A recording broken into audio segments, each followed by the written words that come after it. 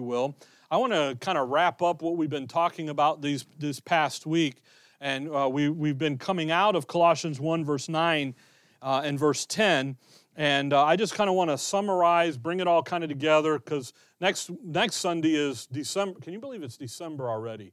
For some, it's like finally it got here. For others, it's like, oh my goodness, it got here so fast. For me, I'm in the middle. The summer was very dragged for me, and for others, it went by quick. And it's all perception anyway. But as we begin the December and look at some other things and just kind of get off of this, but we've been looking at the issue of how to be thinking about things, where to get your information from, and so forth. Colossians 1, verse 9, the Apostle Paul says, "For this cause we also, since the day we heard it, do not cease to pray for you, and to desire that ye might be filled with the knowledge of His will and all wisdom and spiritual understanding, that ye might walk worthy of the Lord unto all pleasing, being fruitful in every good work and increasing in the knowledge of God." And we began to look at these verses and kind of launch out from them. And as we've been looking at really the kind of the fourth leg of what we started with, is this issue about where you get your information from.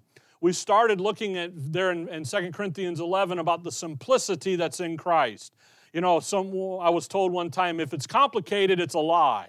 And you know what? Honestly, that's a good way to look at it. If it's something that gets complicated, that means there's something not right here. All right? Now, we're talking biblically, scripturally, and so forth, because brain surgery, to me, sounds a little complicated. And that's not a lie, But when you begin to think about how you are and how you're going to be, we started with the simplicity that's in Christ. Let's keep it simple. We are who we are because of Christ and His activity and so forth. And then we talked about the need to rightly divide the word of truth. And we talked a little bit about all of the different ideas out there, like with now that the vaccination is on board and it's coming here in the next couple months or weeks or whenever, you're going to hear people start talking about that the vaccination is the mark of the beast. I heard Bitcoin is the mark of the beast.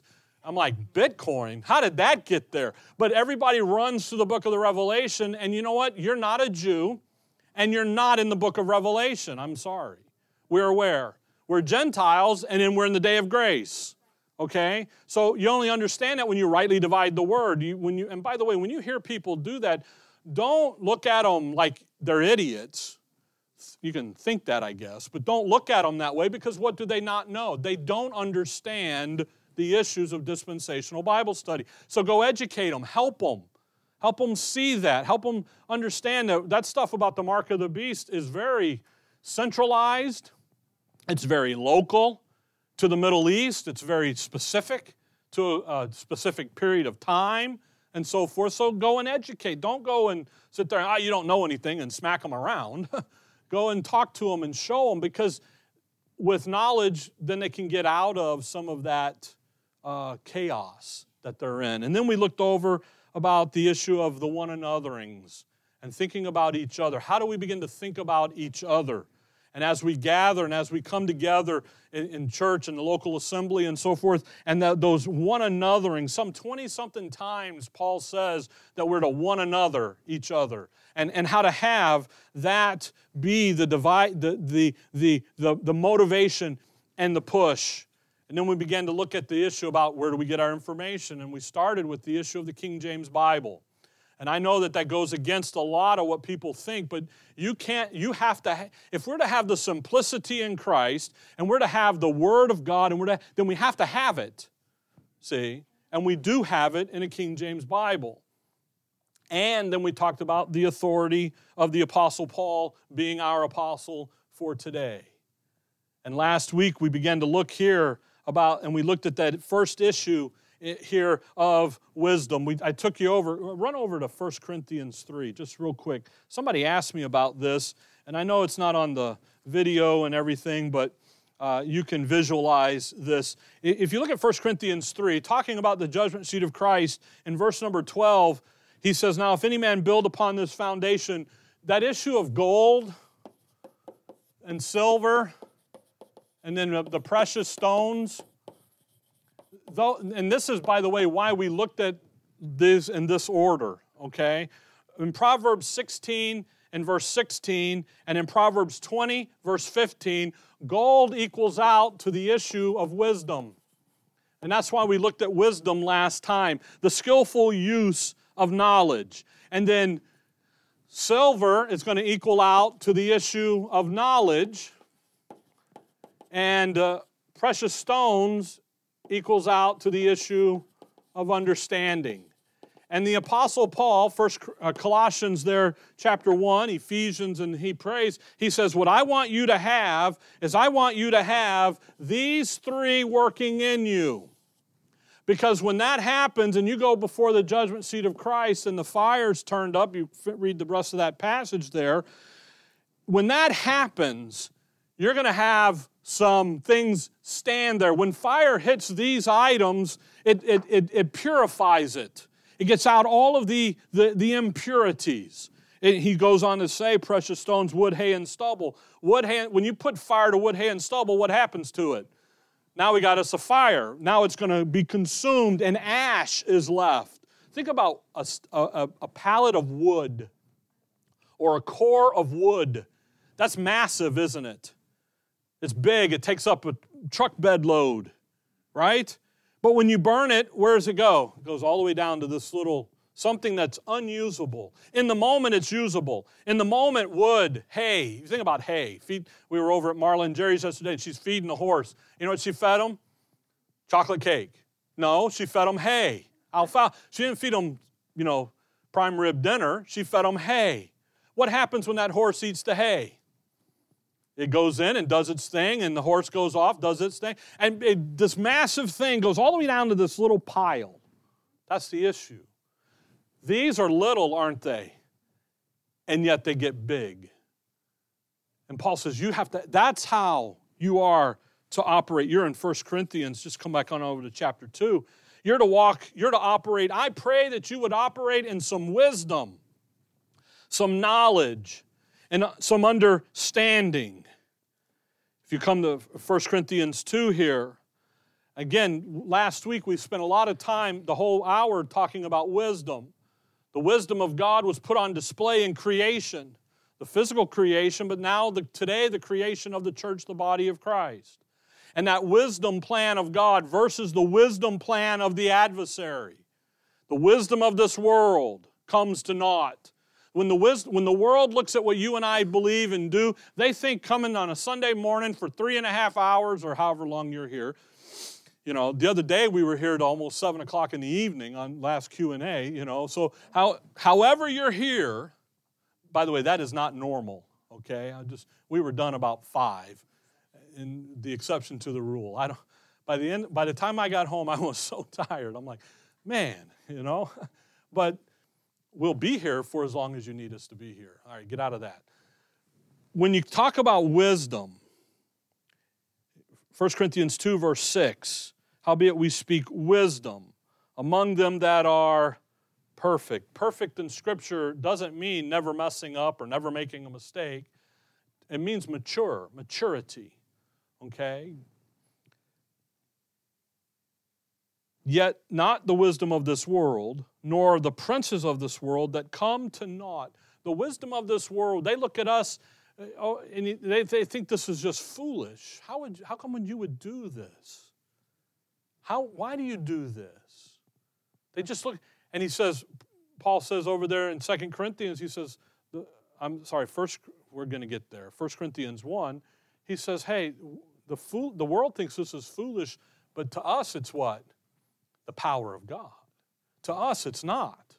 Why? Because we know something. We have some knowledge. We have some understanding about some things.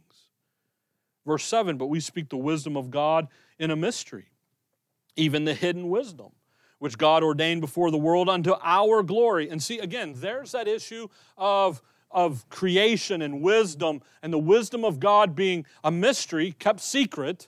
Now it's been revealed, Ephesians 3, by the Apostle Paul, to the church, the body of Christ as a whole, to Gentiles and to Jews and to anyone who believes, okay? And now that wisdom is made known to our glory. and the functions of the heavenly places and the future that we have out there, which none of the princes of this world knew, for had they known it, that is that hidden wisdom, they would not have crucified the Lord of glory. But, now watch verse 9, as it is written, eye hath not seen nor ear heard, neither hath entered into the heart of man the things which God hath prepared for them that loved him. Now that's an interesting verse.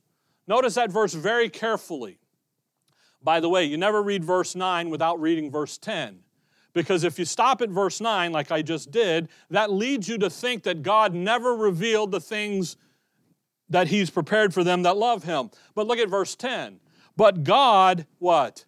Hath revealed them unto us by His Spirit. For the Spirit searcheth all things, yea, the deep things of God. Notice there very carefully, the eye hath not seen, ear hath not heard, neither hath entered into the heart of man. The three ways you know stuff. Talking about knowledge. The eye gate, the ear gate, the heart gate. The things when you look at something with your eye and you see it, think about that. You know stuff. You begin to have an issue of understanding what's going on in front of you. Because why? You can see it, right? It's there. Then he says ear. You hear it. Somebody tells you something. You know, lately you have to worry about what you're seeing and what you're hearing anymore. But see, the thing is that's how you know stuff. Your heart, the facts, you believe it. That's how, and you know what Paul says? As a man, the three gates of your understanding of how you know something never would be there. You would never have thought about, you would have never considered the things which God hath prepared for them that love Him. So you know what God did, verse 10? He did what? He revealed them. He made them known. And He made them known unto us by His Spirit. So if you want to know what God hath prepared for them that love Him, who do you have to have? You have to have the Spirit of God. Follow that? That's critical. You know what that means? You have to be justified. You have to say, you know what? I'm a sinner. I'm lost. I'm a wretch. I'm no good. Christ died for my sins. I trust that.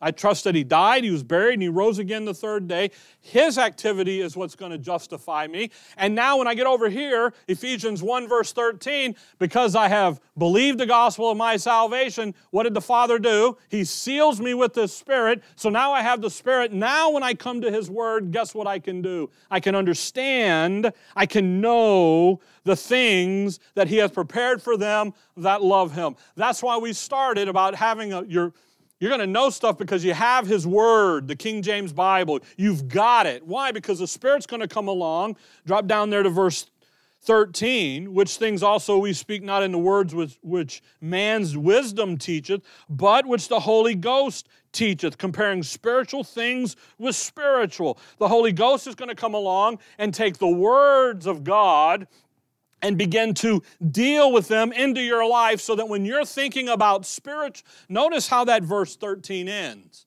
Spiritual things with what? It doesn't say with spiritual things. It says what? With spiritual. So when you drag that back up to verse 9 and 10, what's he talking about at the end of verse 9? Knowing the things that God hath prepared for you. What kind of things has He prepared for you? Spiritual things or physical things? Spiritual things. So the Holy Spirit is going to take the spiritual things, the blessed with all spiritual blessings in heavenly places. Ephesians 1:3, Colossians 2:10, complete in Him all grace, all sufficiency, and all things that He's provided for you. And He's going to say, listen, I wrote them down in the book for you so that the Spirit will come along and do what? Compare the things going on and what's going on in life. And He's going to do it with the written Word of God. That's how we know what was revealed. That's how we know what's going on and what's happening. Is that He's going to come along and He's going to make known all the things in His Word. You have the Spirit, and the Spirit says, ta-da! Here you go. Learn this. Know this. By the way, you understand this by verse 11. For what man knoweth the things of man, save the spirit of man which is in him? How do you know and understand what I'm saying? Maybe you don't understand what I'm saying, but you know the words, okay? How do you know that? Because we all have the spirit of what? Of man. Even so, the things of God knoweth no man, but the Spirit of God. Now we have received not the spirit of the world, but the Spirit which is of God, that we might know the things that are freely given to us of God. Boy, what a verse. The things freely given to us. Didn't have to work for it. Didn't have to walk an aisle, jump in the bathtub, baptismal. Didn't have to do any of that. Didn't have to check my 1040 at the door with the giving department. Didn't have to come over here and do the rites and the rituals. All I had to do was trust Christ. I didn't have to do what religion out there says. I just trusted Christ. The things that He freely, that's the difference than the law. The law says you better be doing it or you don't get. Grace says, here's the free gift. How do I know that?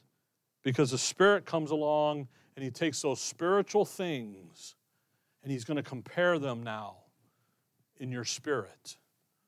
Because He's there. He's residing. He's working. He wrote it down in a book. You'll notice, come over to Romans 1. You'll notice your handout this morning just has Romans and Corinthians, and you're like, oh, I did that so you wouldn't know how many verses we're going to look at. Just kidding. I'm just kidding.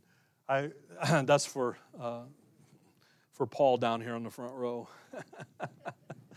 Look at Romans 1. Here's some things that he would have for you and us to know. Talking about knowledge. Know some things. Knowing. And it's wonderful to have knowledge.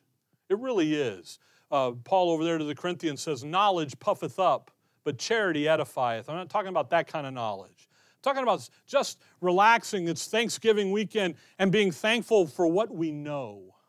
Romans 1 verse 16. What do we know? Romans 1:16, for I'm not ashamed of the gospel of Christ. For, what do we know? It is the power of God unto salvation to everyone that believeth, to the Jew first and also to the Greek. Isn't that wonderful to know?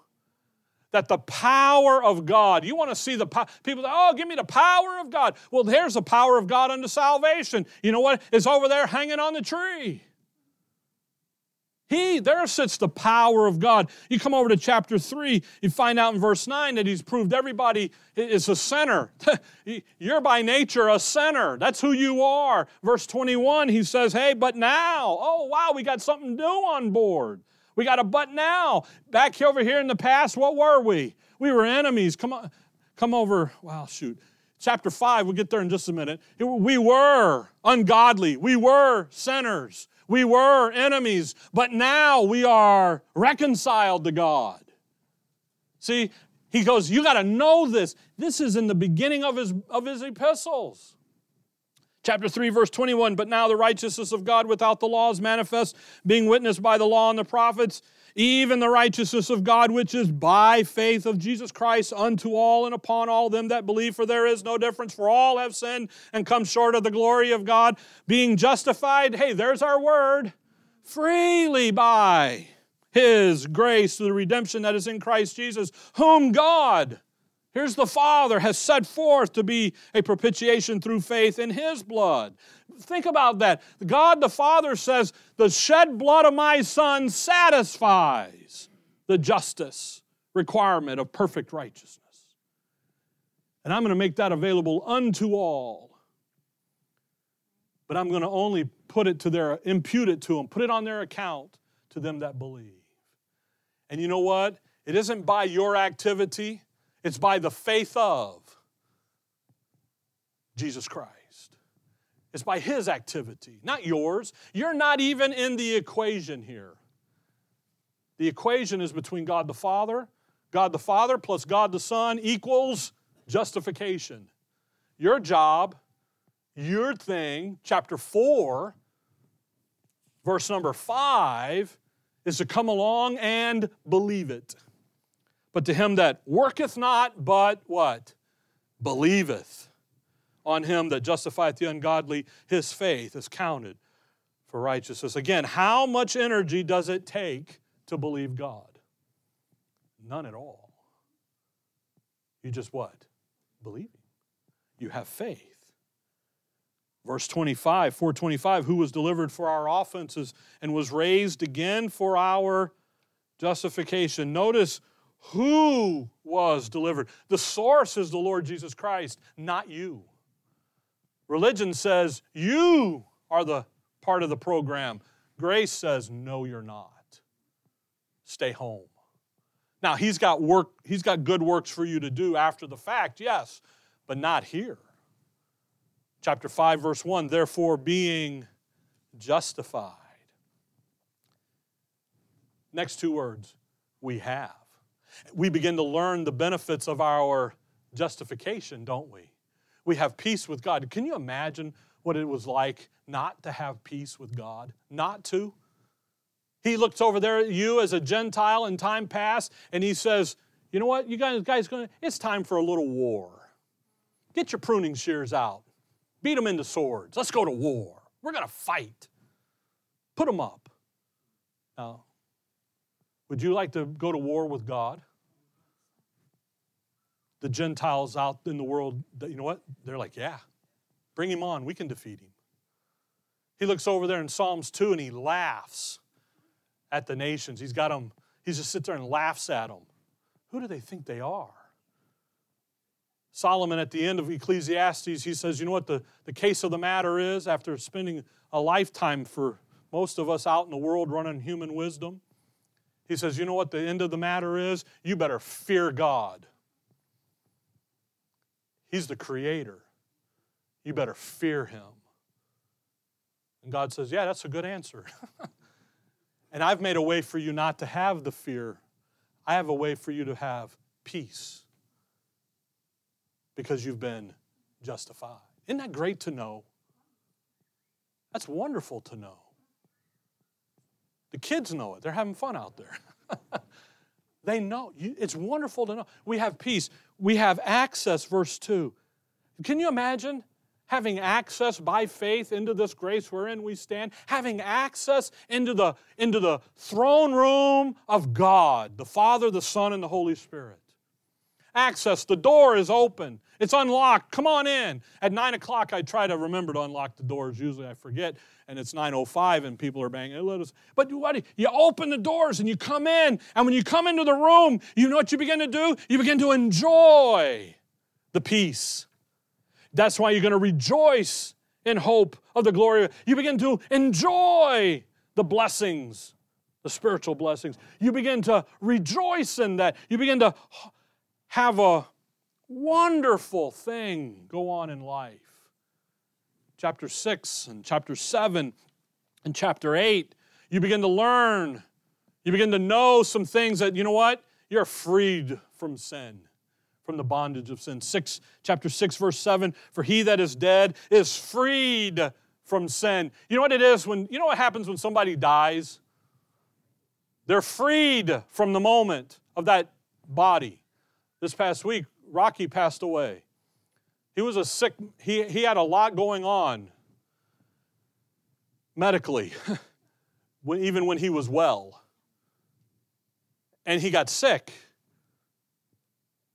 But when he passed from life, from death to life, you know what he left behind? That old sick body. Absent from the body. No more kidney dialysis. No more pneumonia. No more this. No more that. And he's in the presence of the Lord. That's pretty good stuff. I'd take that. See? Now, he didn't want to go. He had things he wanted to do with his family and for his family. But you know what? Once it dawned on him that, you know what, it might not. You know what he did? The last time I talked to him, he was so relaxed. So not worried about dying.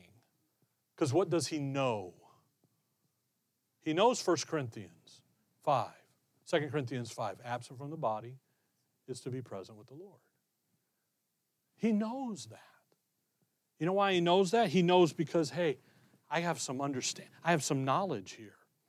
Chapter 6, I'm freed from sin. Chapter 7, I'm free from the law. Chapter 8, I'm alive unto God. I'm usable by God now. Chapter 9, 10, and 11 of Romans, he says, I am not Israel. I am the church, the body of Christ. I don't even want to be a part of over there. Then he says in chapters 12 to 16, I got to go a little quicker here to get done. Okay, he says, you know what? Here's what the impact that grace is designed to have in your life. And as you go and live, because you know what? When you got saved, he didn't call you home right away. He says, listen, I've got a job for you to go do. And in that job, you're going to be my ambassador. And you're going to suffer. And you're going to have turmoil. And you're going to have trouble. But I loved you. And I gave you all of this. So lean on what I gave you. Let all that go. And have an impact in life. And when you come up against the knuckleheads, here's how to handle them. Here's what it's to look like. And go do that. That's the book of Romans. Then you come into 1 Corinthians and 2 Corinthians, and he says, okay, you didn't quite catch the behavior thing. You messed up a little bit. So now we're going to come over to 2 Corinthians 5. So now we're going to have to teach you how to know and how to understand how to fix the bad behavior. Because you didn't quite catch the end of Romans. And he says, listen, what I need you to do is I need you to understand, I need you to know knowledge, understand some things here, know some things. And you need to understand how to deal with the issue of bad behavior in your life, because guess what? It's going to come up. It's going to happen. Even though the hardest you try, get over here, all right, Lord, I ain't doing that. And guess what you're doing? You're over here doing it. Romans 7 syndrome. I try to do good and the bad I do. And I try to go do bad, but I still do bad. I don't even do good when I'm doing bad. How do you fix that? 2 Corinthians 5 verse 14, he says, for the love of Christ constraineth us, because we thus judge that if one died for all, then we're all dead. And that he died for all, that purpose, intent, that they which live should not henceforth live unto themselves, but unto him which died for them and rose again. Wherefore henceforth know we no man after the flesh, yea, though we have known Christ after the flesh, yet now henceforth know we him no more. Therefore, if any man be in Christ, he is a new creature, identity. You lost that old. You know what happens? You want to fix the bad behavior, quit living in the old identity. You need to get back in Romans 6, 7, and 8 and start learning to live in the new identity. And when you do that, you'll fix the bad behavior. But you come out of Romans and you learn, what was our word again? Freely. I was emphasizing that. Problem is sometimes we like to touch stuff. So now instead of living under the word of free gift, grace, you know what we do? We like to come over here and mess around and touch with the law. So you know what Galatians says? Smack your hand, stop, don't mix the two programs. Here's how you're going to fix bad doctrine. And you know what? You go through the whole of Galatians. There's 6 chapters. Paul there at the end, chapter 6, verse 11, ye see how large a letter I have written unto you with my own hand. And I'm thinking, Paul, you only wrote 6, that's only 6 chapters. Why do you call this a large book? I think it was all in capitals. You know how when you type in caps, you're screaming? You know, by the way, if you ever get a text from me and I'm in caps, I'm not screaming at you. I forgot to take the cap lock off, okay? You know, he goes, hey, why? Because what does the law do to grace? It kills it. It destroys it. Romans 11, verse number 6, you ought to have that verse memorized. He looks over there and he says, if by grace, then it is no more of works, otherwise grace is no more grace. You add works to this situation, you add works in there, you know what grace says? I'll sit over here, I'll wait for you to get done, and when you get done, beating your head up against the rock wall over there, bloody, blah, blah, then I'll come and we'll deal with it. Then you come to the book of Ephesians. And you know what Ephesians, he says, I want you to know something. Ephesians chapter 1. You got Romans. Let's know something about who you are and your justification and your identity. And you need to know about you individually. And here's how you individually are going to fix the bad behavior, the bad doctrine. Then in Ephesians 1, he says, I need you to know what you're getting involved in. Yes, Romans, I saved you from hell, but I need you to know that there's much more than just that. I got a big plan, a universal plan. And you're now a part of it. Ephesians 1, verse number 9. By the way, verse 8, wherein he hath abounded toward us in all wisdom and prudence, having made known unto us the mystery of his will, according to his good pleasure which he hath purposed in himself, that in the dispensation of the fullness of times he might gather together in one all things in Christ, both which are in heaven and which are on earth, even in him. There's the big plan we're involved in. He says, the Father's will is no longer a mystery. I've made it known. And what I'm making known is that he has a plan to run the government of the universe with his Son at the head, with the church, the body of Christ, in the heavenly government, and the nation of Israel here in the earthly government, running things and overseeing things and conducting and doing. And you know what you need to understand, what you need to know, and what you need to have resident in there is that you're now involved in the plan called glory. And you're on the winning side. Chapter 2 of Ephesians, he says, here's the impact of what Calvary accomplished. Calvary was a prophesied event, but the meaning of it and what it accomplished was kept secret. And he says, you know what it did? It made it possible for me to change the programs and to do some different things and to form the church, the body of Christ. You look over there at chapter 2, great verse, verse 16, and that he might reconcile both unto God in one body. Notice that little word. Is it at the cross? No, it's what? By the cross. How is he doing this?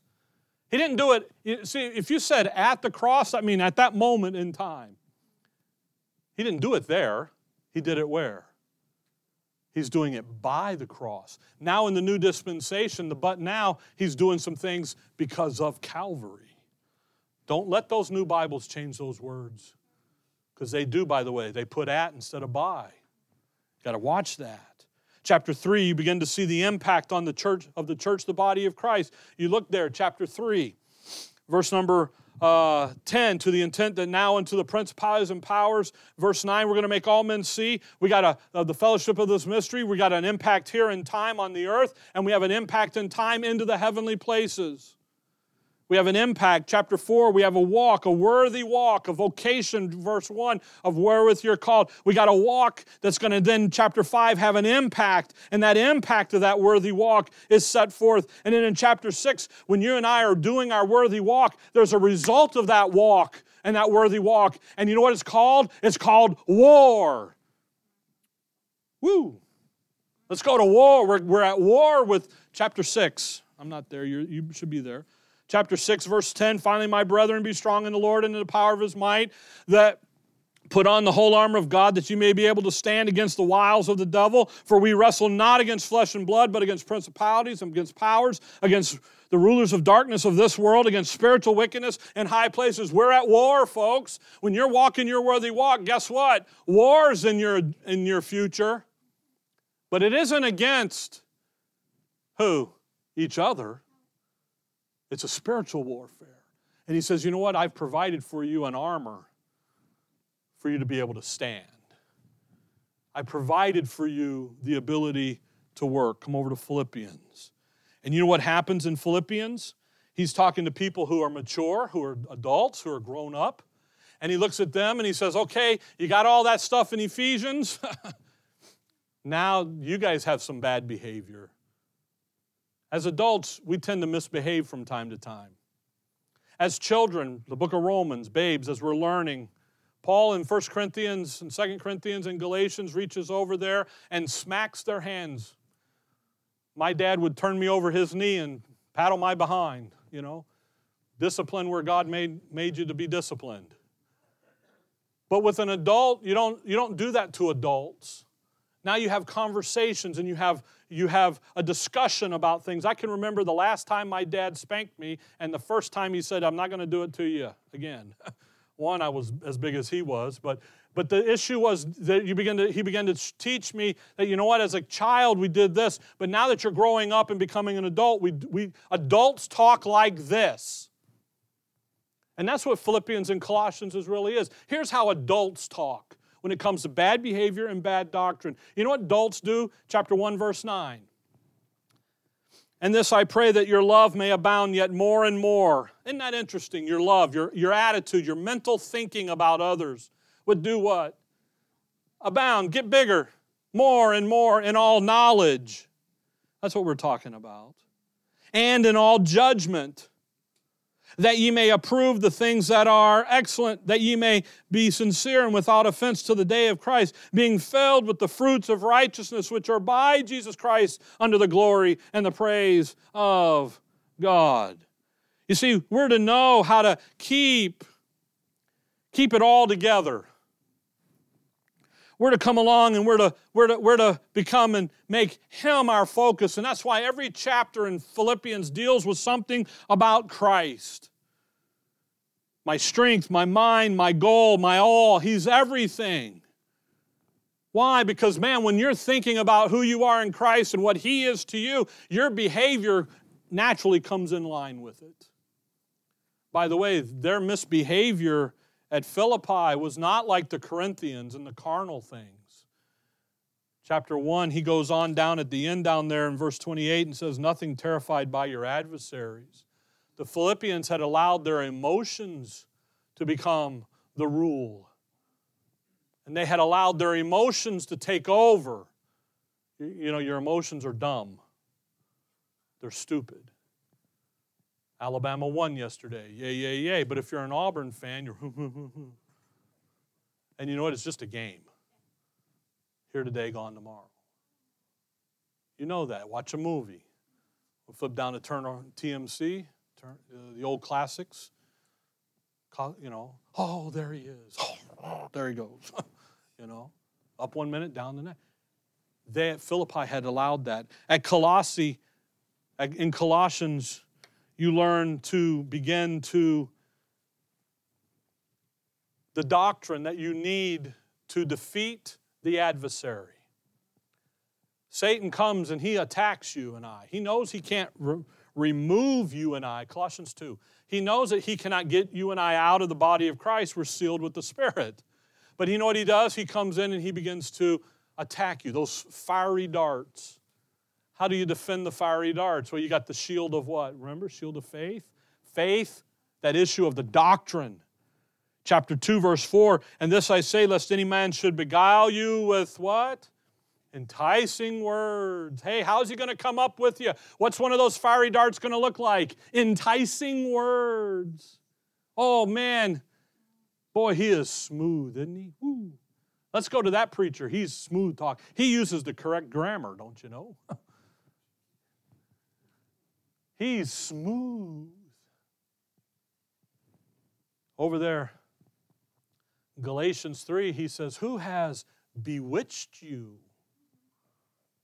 Oh, foolish Galatians, who have bewitched you? Drop down to verse 8. Beware lest any man spoil you through philosophy and vain deceit, after the traditions of men, after the rudiments of the world, and not after Christ. We're going to use human wisdom to get you. Verse 16, let no man therefore judge you in meat or in drink or in respect of a holy day or of a new moon or of the Sabbath days, which are a shadow of things to come, but the body is of Christ. You know what they're going to do to you? They're going to come along and say, you're really spiritual Israel, don't you know? No, you're not. You're the body. Don't fall for that. Verse 18, let no man beguile you of your reward in voluntary humility and worshiping of angels, intruding into those things which he hath not seen, vainly puffed up by his fleshly mind. You know what they're going to do? They're going to come along and use religion. And they're going to say, oh, your angel kept you safe. And you know what Paul says? Don't let them do that. The issue there of your reward in voluntary humility and worshiping, that's religion. coming along and using that to get you. He says, don't you do that. 1st and 2nd Thessalonians, you know what we're to know about? The way that the dispensation of grace ends.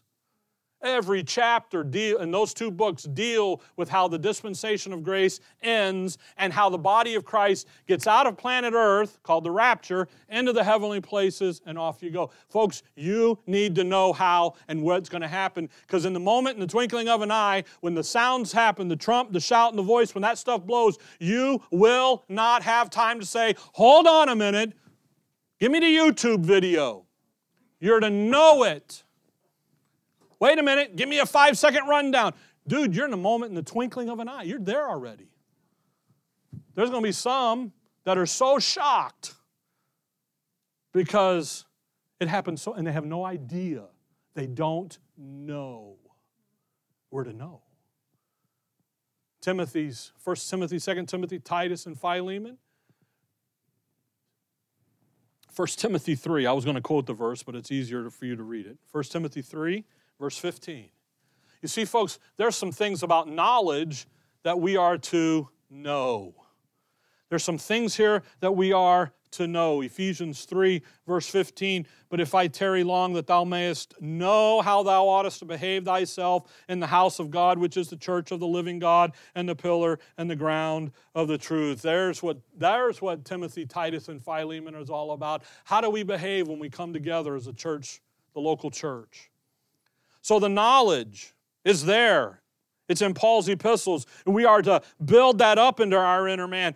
Reading 3 chapters a day. Guess what? Folks, we just spent 25, 35 minutes going through, and I just did a quick overview with you, and you're to know all of that. But then you come to the issue of understanding it. You see, we have the wisdom. Come back with me to Ephesians 5. We have the wisdom revealed to us. We have the knowledge revealed to us. And you know what we're to do? We're to take all of that and bring it into our understanding. We are to take wisdom and knowledge and we're to bring it into our understanding. We're to take all of that in and to bring it into our daily life. We're to allow wisdom and knowledge to impact us. We're to get out of the way. We're to let the Word work in that inner man. Ephesians 5, verse 15, he says, see then that ye walk circumspectly, not as fools, but as what? Wise. How are we to walk? You know what it is to walk circumspectly? Walk through a patch of cactus with no shoes on. How are you going to walk? I can remember the time Nick and I came around the corner and we ended up in a cactus bush on the quads. And it was like, okay, don't move. You know, we came around the corner and there was a big bull or a big cow or something in the road. And he went left and I went right. And the next thing you know, we're picking needles off of each other. That was a mess. How do you do? You go how? Circumspect. Carefully, don't you? Why do you walk circumspectly? Verse 16, redeeming the time because the days are what? Evil. Redeeming the time. Maybe you've known this message all your life and you think you still got time. Maybe you've come to this message later in life and realized the waste of time you've done. Either way, what are you to do with what you got? Time. James says that your life is but a vapor, here today, gone tomorrow. It's all time. What are you doing with your time? Let's be wise about that. Watch him do it. Verse 17, wherefore be ye not unwise, but what? Understanding what the will of the Lord is. Now, that's understanding what the will of the Lord is. Look at that. Come over to 2 Timothy chapter 2. On your way, stop at 1 Timothy 2. You think about, Rick, give me what is the will of God for my life. You know what Paul says? You need to understand what the will of the Lord is. What's he doing? What's he doing in Romans? He's doing 1 Timothy 2, isn't he? Verse 3, 4, and 5, who will have all men to be saved and to come to the knowledge of the truth. What is Romans and Corinthians, it's all about what? Getting saved. What is Ephesians? Coming to the knowledge of the truth. He says, hey, what is the will of God? The will of God isn't that you win the Powerball. The will of God isn't that your family is healthy, wealthy, and wise. The will of God is that you get saved and come to the knowledge of the truth. Do you realize that when you got saved, you were doing the will of God? You didn't know it at the time, but you were. 2 Timothy 2, look at the, folks, understanding, not just knowing it, but bringing it into the details of your life now. 2 Timothy 2, verse 7, consider what I say, that's Paul, and the Lord give thee what? Understanding in what? If I want to have understanding in all things, who am I going to go to? Paul. By the way, just as a comparison, I'll take 30 seconds of your time. Come over to 2 Peter chapter 3. You see, folks, when you talk about coming to understanding, where are we going to go? We're going to go to Paul.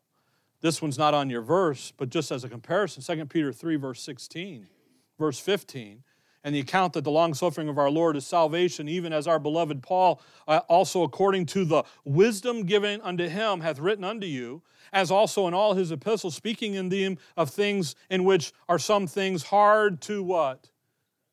You see, you go to Peter and the boys, you go to the earthly ministry of Christ, and you know what you're going to have? Not all understanding. You see, Peter says, I don't understand all that. Paul says, you consider what I say, and guess what? You're going to understand all that. Come back to Colossians chapter 2. You need to stay with Paul. Colossians chapter 2. It's very, very fascinating here, folks. My knowledge. I know some things. I got some wisdom. It's right here. It's in the 13 epistles by Paul. It's written in the Word of God. It's simple. It's clear. It's there. I don't see how any harder, past, present, and future. That's pretty simple. Time past, but now, ages to come. Past, present, I can't get any simpler than that. Right? They're simple. It's right here. But you know what? I got to bring it into my life. Colossians 2, verse 2, that their hearts might be comforted, being knit together in love, and unto all riches of the full assurance of understanding. Boy, isn't it wonderful to have the full assurance of understanding?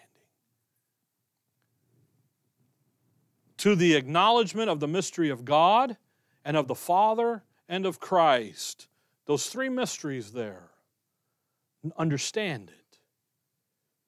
Verse 3, in whom are hid all the treasures of wisdom and knowledge.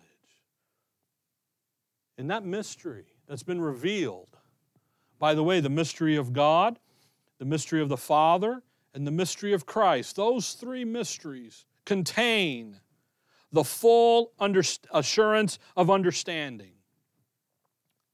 The mystery of God, you go over to Revelation chapter number 10, it's talking about Israel's program. And the issue of the information spoken of by the prophets, Israel and earth and all that. Talking about the mystery of the Father, we just read it in Ephesians 1, verse 9 and 10, to bring it all under His headship, didn't we? The mystery of Christ. You go to Ephesians chapter 3, and where Paul says, my knowledge in the mystery of Christ, what He's doing today in the church, the body of Christ. Guess what you got in one verse? He says, you want to have full assurance of understanding? You want to bring that into your life, then guess what you're not going to do? Think you're Israel, you're going to stay the body, and you're going to know your future. And you're going to let that be what impacts your life. And the design, Ephesians 1 there, verse 16 and 18, he talks about the eyes of your understanding being enlightened. All of this is designed, these three are designed to impact your life on a daily basis. And when they do, you begin to not only have wisdom, but you begin to know some things, and then you begin to allow that to come into your life. Think about what you have. We have His will made known to us. We don't have to worry about it. We don't have to contemplate, dig in and, well, is it this or that? No, we have it. Ephesians 1. How about, I love 1 Thessalonians 5:18. In everything give thanks, because this is the will of God concerning you. We have that. You go over there in 1 Thessalonians 4, and he says, hey man, here's the will of God. You guys are doing the brotherly love, but you need to do it more and more and more. We have it. It's right here. We have His Word, which reveals to us how He thinks, His attitudes, His concerns, His will. We understand how forgiveness works. I don't know where you're at. Look at Ephesians 4. I don't know if you're in Ephesians or not. I'm off the script now. Folks, we know how forgiveness works. Ephesians 4, verse 32. And be kind one to another, tender-hearted, forgiving one another, even as God for Christ's sake hath forgiven you. How did He forgive you? Totally, completely. He didn't bury the hatchet half in, half out so that later He can rip it out and knock you on the back of the head. He says, hey, it's done. So you know what we should be doing? That's how we should be forgiving one another. We know how prayer works. 1 Thessalonians 5, verse 17, he says, pray without ceasing. That means prayer is not a posture. Now, there are times when you need to bow your head and your knee and get down in some serious supplications and so forth. But prayer is not a posture. Prayer is just simply talking to God the Father about the details of life and how to take His Word and apply them to the details of life that you're going through. I go down the freeway. I don't close my eyes and bow my head and hope the guy in front of me doesn't hit me. But I am praying, Lord, keep him in his lane. Or for me, it's more, Lord, grant me the patience to not run this guy over. All right, some of you got that, okay. You see, folks, yeah, when you pray, prayer is just pouring out your heart to the Father. That's all that it is. You know how that works. How does the Spirit work? He works with the Word working in your inner man. And you know what Lord, I got this going on in my life, and I don't know how to deal with this. Help me, Lord. And you know what the Lord says? Okay, you got Pastor Rick, you got some other people, you can go talk to them. You got the book. Let's get in the book. You see, folks, we know how prayer works. We know how forgiveness works. We know what His will is. What else do you need to know? You got it all. It's right here. But its design is to come. 1 Thessalonians 2, he says, verse 13, that the Word will work effectually in you that believe. That's the hardest part of these three, is you believe in it. Because you want to pray a prayer, you want to knock and have it open, receive, and all that stuff. And you know what? It does not work that way. Paul over there in 2 Thessalonians 12, he says, I besought the Lord 3 times for this thorn in the flesh. And you know what He said unto me? You know what His word was to me? My grace is sufficient. You know what God's saying to Paul there? He says, Paul, remember, the word is sufficient. My grace is sufficient. That comes from understanding. That comes from saying, you know what? We're going to take the wisdom and the knowledge that I have, and I'm going to bring it into the details of my life. So as I go and as I live, you know what I can become? I can have grace be built up in me, but I can have Him found in me, formed in me, not found, formed in me. I can be conformed to the image of His dear Son. I can sit there, as Paul says, you know what? I know Him, but I want to know Him more. And that's where prudence comes in. It's not on the board. Because what prudence does is, as you go through life and things come up on life, up on the stages of your mind, you can then look and say, you know what? I see the big picture. I see behind all of that. I see the agenda. I know what God the Father's doing.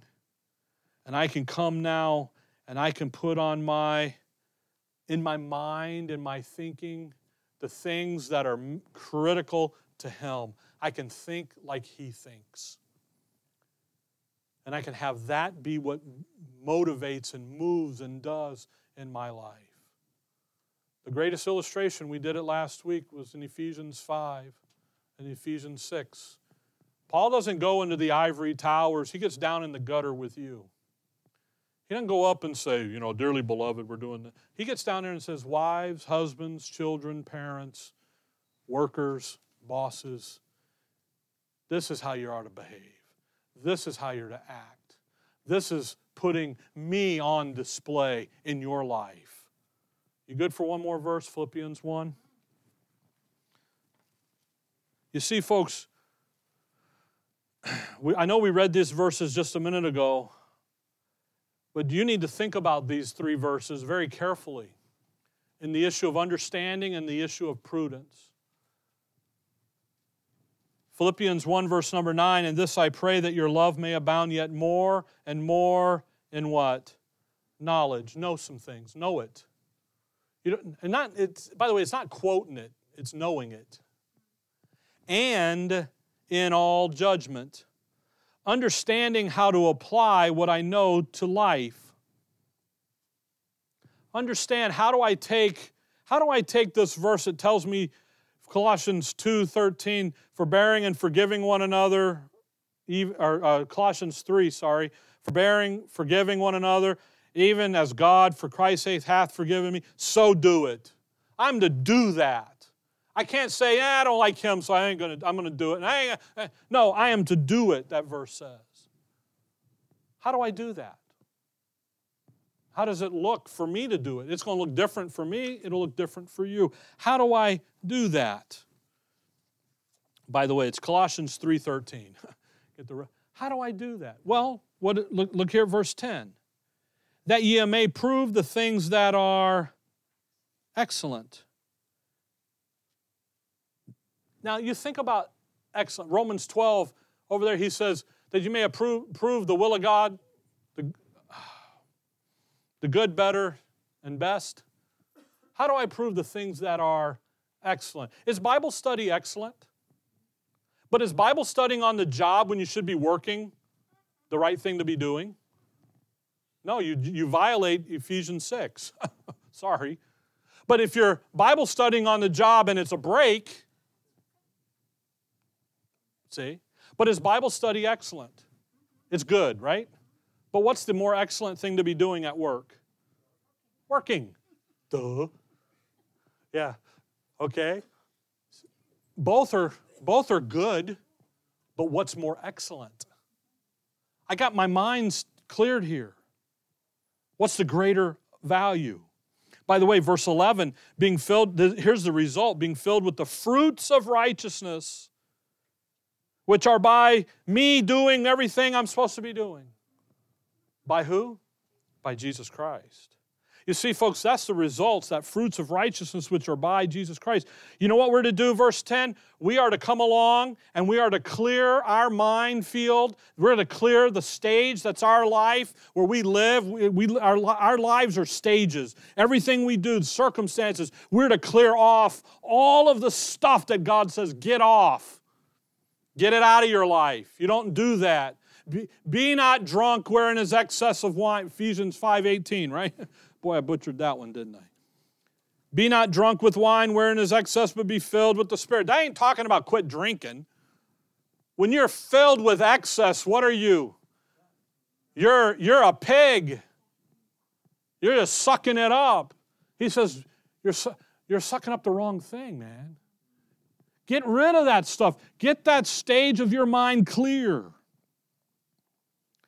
And just have in Philippians 1 there what's excellent. It's, again, the work thing. Is it good to work? Is it good to Bible study? It's not good to Bible study at work when you're on the clock. They don't like it. By the way, I have personal experience with this, okay? That's why I'm using it, right? Okay? But you know what? If I'm on my lunch break and I'm Bible studying, that's excellent.